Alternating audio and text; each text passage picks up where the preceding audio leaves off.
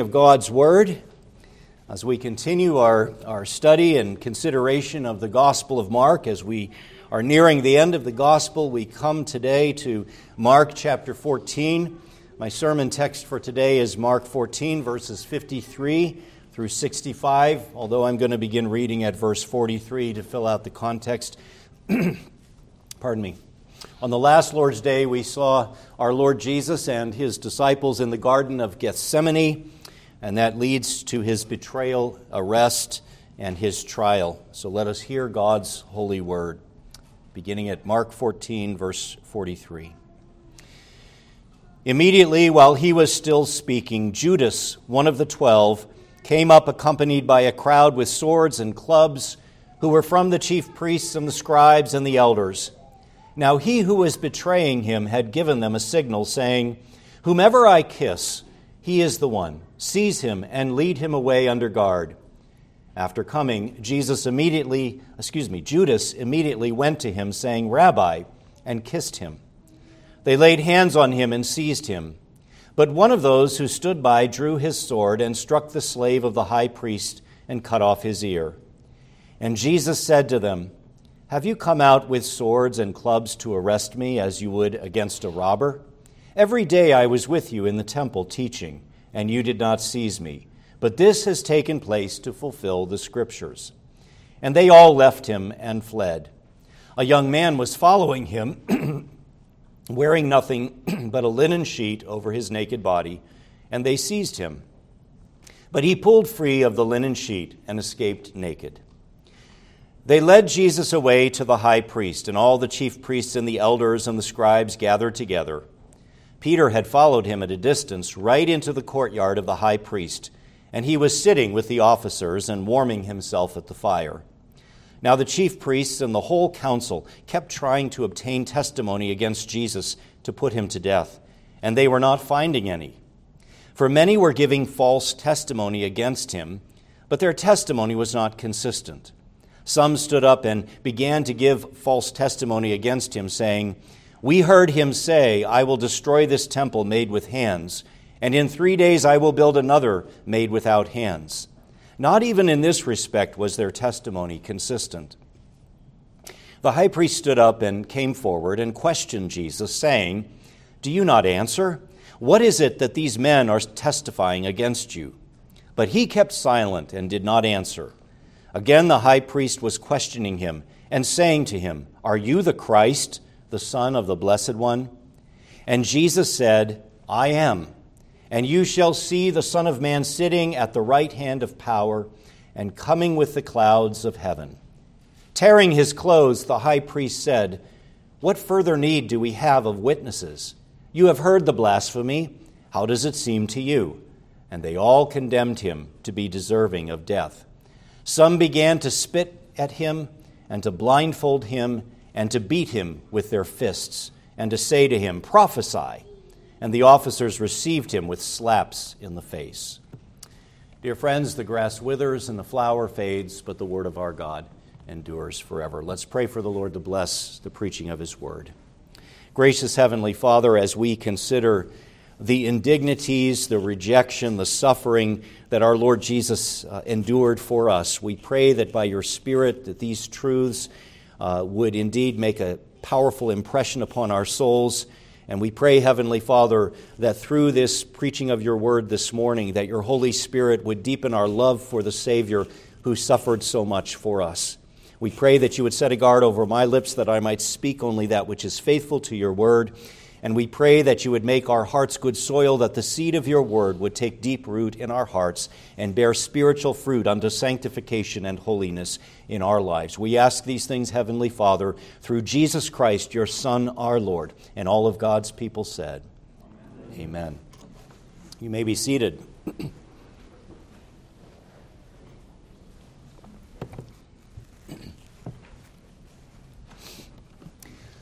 Dear ones, one of the sad realities of our fallen, sin-cursed world is that sometimes gross injustices occur. In fact, the history books are filled with many examples of injustice. For example, there are many instances in human history of an innocent person being accused by false witnesses, resulting in that innocent person being legally condemned and punished for a crime that he or she did not commit. The worst example of this kind of injustice in all of human history is none other than the rigged trial, the unjust conviction, and the brutal crucifixion of Jesus of Nazareth. The gospel records bear clear testimony to the historical fact that Jesus Christ, think of it, Jesus Christ, the innocent, sinless Son of God incarnate, was viciously, unjustly, and falsely accused by his enemies. Again, dear ones, no greater injustice has ever occurred in the sick history of fallen humanity than the trial, conviction, and murder of the innocent, sinless Son of God.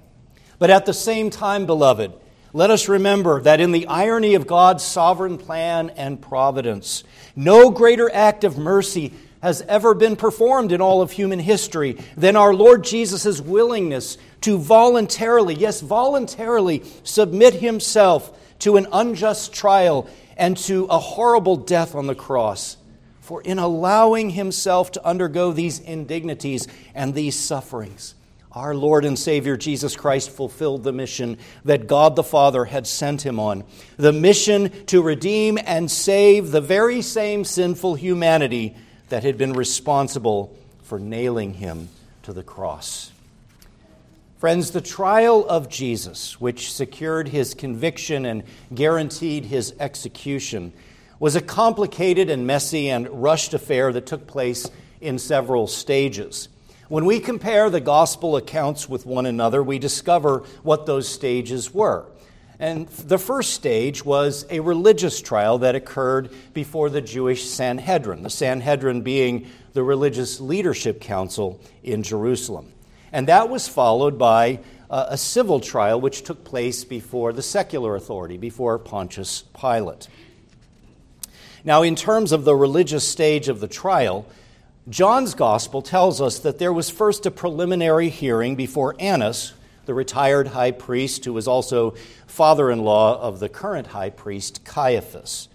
Then there was the actual trial proper before Caiaphas and the Sanhedrin, which is what is recorded for us in our passage for this Lord's Day morning, and which probably took place either very, very late Thursday night or very early on Good Friday morning.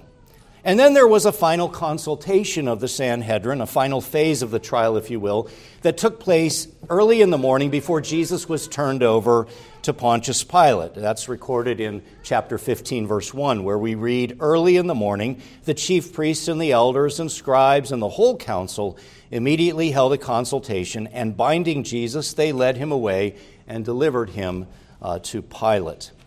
Now, in their rush to condemn and get rid of Jesus, the religious leaders not only violated biblical laws of civil justice, they also violated their own ordinary procedures and rules, as we will see.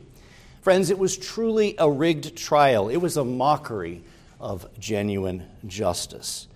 With this in mind, let's dive into our text for today, and let's first of all observe, beloved, the indignities that our Lord endured as he was subjected to a rigged trial.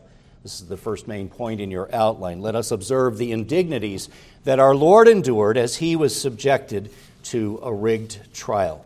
Now, before I go verse by verse through this section, brothers and sisters in Christ, as we consider these indignities, as we consider the abandonment and forsakenness and humiliation that our Lord endured throughout this unjust and rigged process, as detailed in our passage for this Lord's Day morning, let us not forget that Jesus endured all of this for us and for our salvation. Why did Jesus allow himself to be subjected to such indignity, such suffering?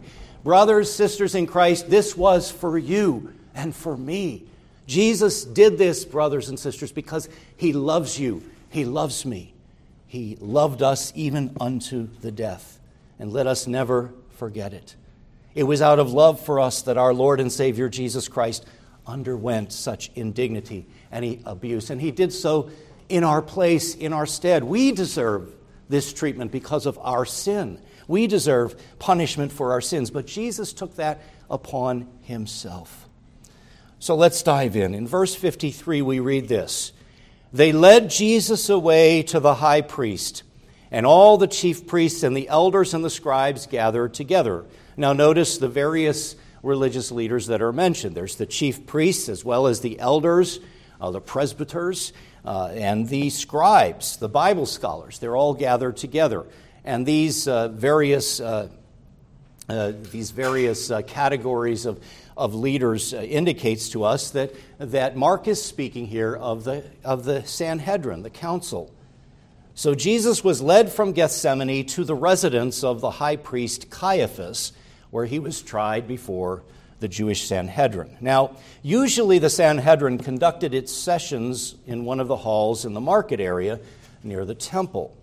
But it seems likely that the Sanhedrin chose to hold this particular trial in the high priest's residence in order to ensure secrecy and to avoid provoking any kind of public outcry by those who were sympathetic to our Lord. That in and of itself, the location of this trial, gives us an indication that something fishy is going on here. Things are not being done in a transparent way, in a manner that conduces to the integrity of true justice. And then in verse 54, we read about Peter. Now remember, it says that back in verse 50, it says they all left him and fled. When Judas came to the Garden of Gethsemane, where Jesus and his disciples had been gathered, Judas came with a detachment of soldiers. What did they do? What did the disciples do? They fled. But Peter seemed to, he follows at a distance. It says in verse 54, Peter had followed him at a distance right into the courtyard of the high priest, and he was sitting with the officers and warming himself at the fire. Now, why does Mark bring this detail up here in this context? Well, this prepares us for Mark's account of Peter's denial of Christ, which is recorded later on in this chapter, and which I'll be preaching on in a future sermon. But nevertheless, we see Mark setting things up for the occasion of Peter's denial. And remember that Jesus had predicted that Peter would deny him 3 times, even before the cock crowed twice. And then verse 55, it says, now the chief priests and the whole council kept trying to do what? They kept trying to find out the actual facts. They kept trying to establish the truthfulness of Christ's claims. No. What are they doing? The chief priests and the whole council kept trying to obtain testimony against Jesus to put him to death. And they were not finding any. It is clear, beloved, that the council here is not interested in impartial justice or truth. They are not interested in seeking the truth or pursuing the path of genuine justice. Instead, they've already made up their minds that Jesus was guilty and deserved to die. For Jesus had dared to threaten their authority and influence over the people, and they could not have that. So they're going through the motions of a trial to make it look or seem like the legalities and the principles of Scripture have been satisfied. But as Mark points out here, they kept trying to find testimony against Jesus. This is no impartial hearing. This is shown again by the fact that they were seeking testimony against Jesus. This was a sham trial. It was a perversion of justice. And then verses 55 or 56 and following, it says this, for many were giving false testimony against him. Now, that should cause us to pause and ask, well, where did these many folks, this is late at night or very, very early on Good Friday morning, where did all of these false witnesses come from? It's very likely that they had been, that the Sanhedrin had sought them out in order to satisfy the legalities of the situation. It says many were giving false testimony against them, but their testimony was not consistent. And then we have some examples of this. Some stood and began to give false testimony against him, saying, we heard him say, I will destroy this temple made with hands, and in 3 days I will build another made without hands. Not even in this respect was their testimony consistent. Beloved, the Scriptures require that legal guilt can only be established on the testimony of at least 2 or 3 witnesses. Under the Mosaic Civil Code revealed in the Old Testament, one witness was not sufficient to convict anyone of a crime, especially of a capital crime.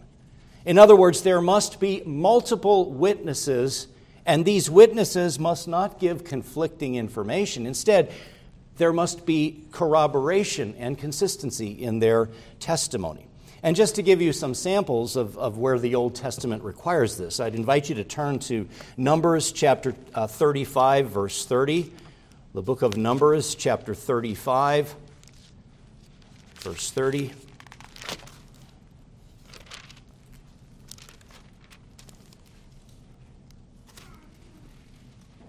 I'll get there eventually. There we go.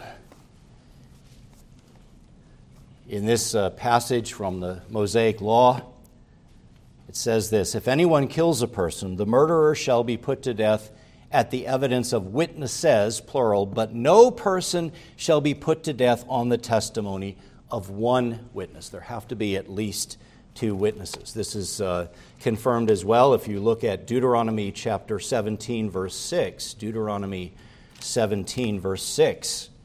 It says this: on the evidence of 2 witnesses or 3 witnesses, he who is to die shall be put to death. He shall not be put to death on the evidence of 1 witness. And then also stay in Deuteronomy and turn to chapter 19, verse 15. It says there, a single witness shall not rise up against a man on account of any iniquity or any sin which he has committed. On the evidence of 2 or 3 witnesses, a matter shall be confirmed. So this is a requirement of God's word that the Sanhedrin is bound to observe. But they're not able to observe that because the witnesses here are giving false testimony, conflicting testimony, and what have you. And then it says in verse 57 and 58, some stood up and began to give false testimony against him, saying, we heard him say, I will destroy this temple made with hands, and in 3 days I will build another made without hands. Now, where does this particular false testimony come from? Well, these false witnesses are probably recounting a garbled or misconstrued quote from Jesus, which is recorded by John in his gospel in John chapter 2, verse 19, where Jesus was talking not about the temple, the physical temple in Jerusalem, but was talking about the temple of his own body. If you turn to John chapter 2, let me just read John 2, verses 19 through 21. It says the following here. Let me start with verse 18. John chapter 2, verse 18. The Jews then said to him, what sign do you show us as your authority for doing these things? Jesus answered them, destroy this temple, and in 3 days I will raise it up.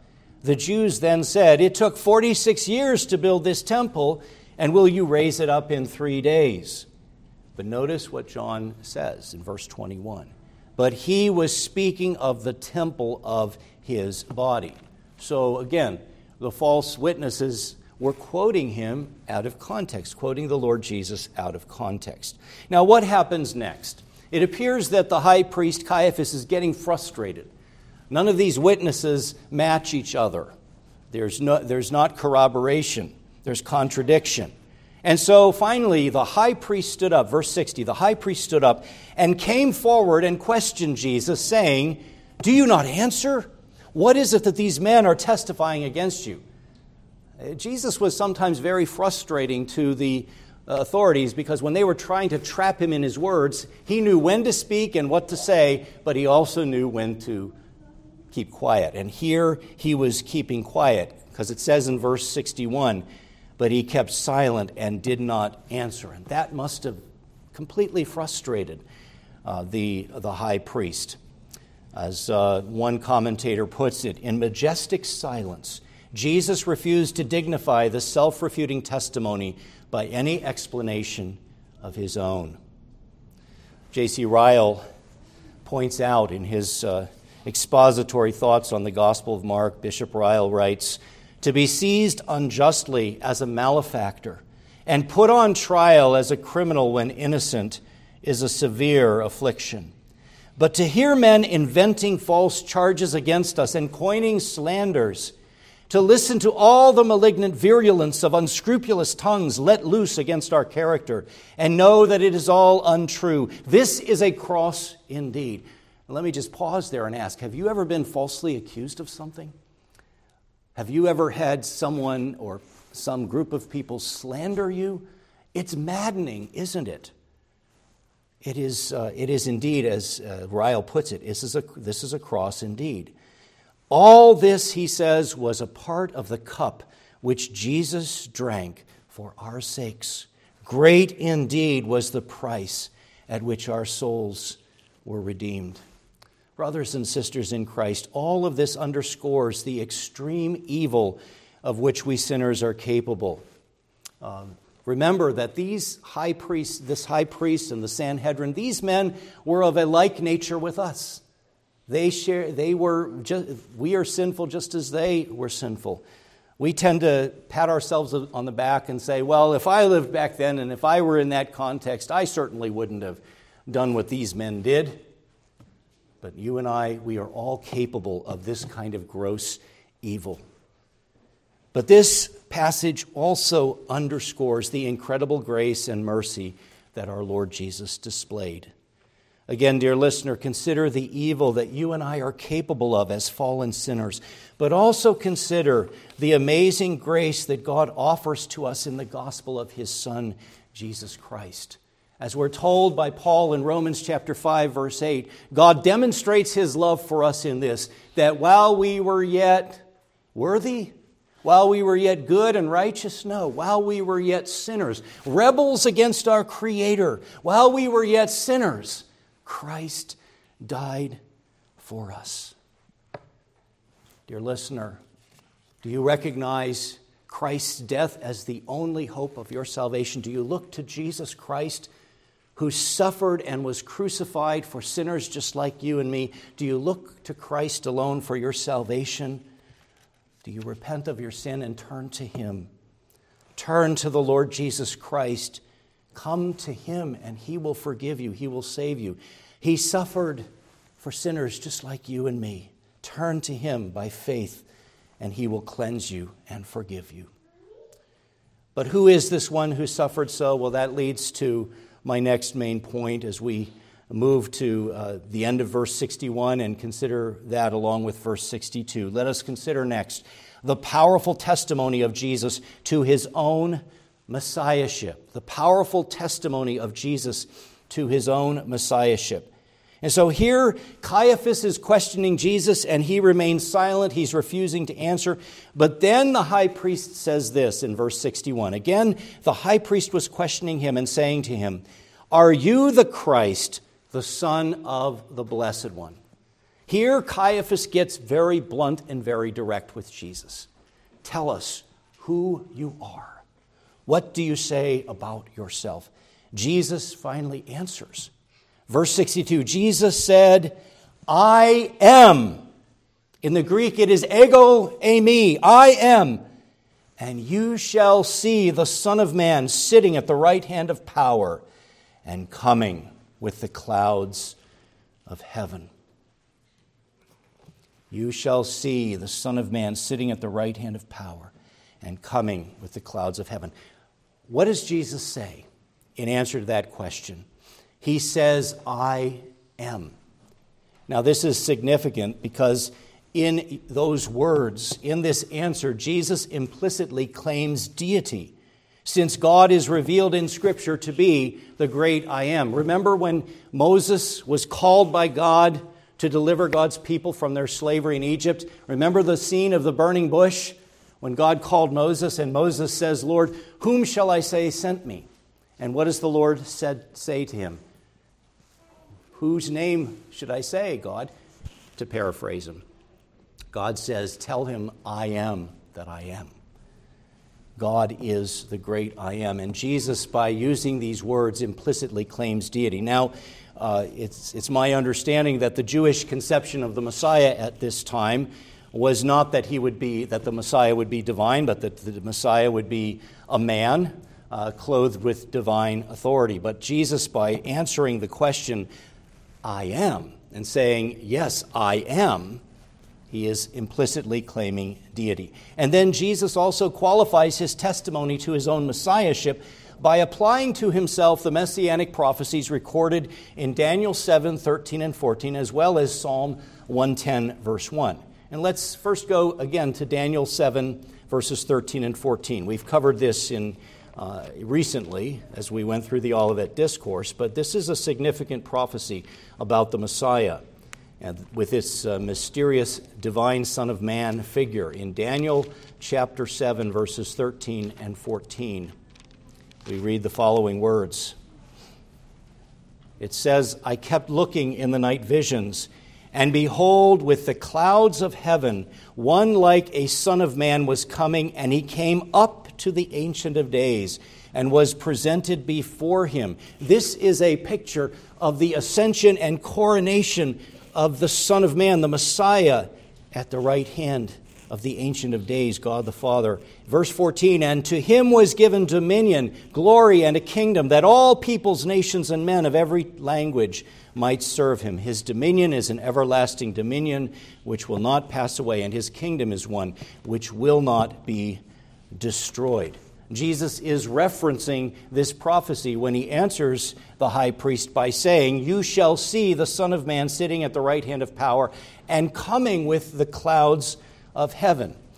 Also included in this is a reference to Psalm 110, verse 1, a wonderful messianic psalm, Psalm 110, verse 1, which I will also read to you.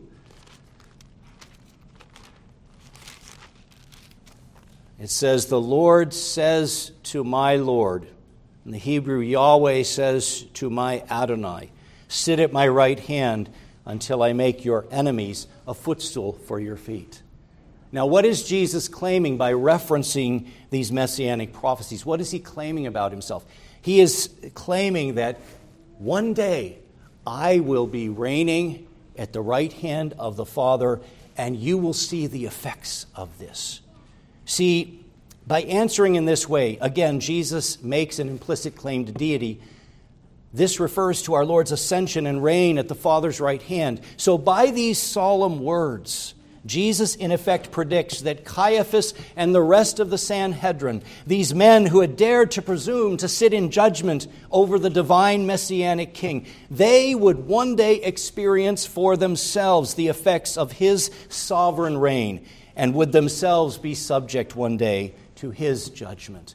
Those who are daring to judge him, one day they will be subject to his judgment. Their roles would be completely reversed, and these men who had rejected him and refused his gracious reign would one day see him seated at the right hand of God.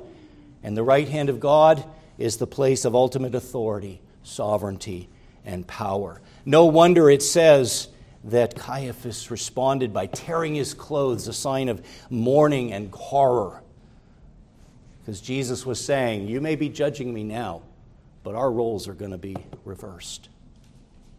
As we've observed throughout our study of Mark, earlier on in his ministry, our Lord Jesus had been secretive and veiled about his messianic identity and his messianic claims.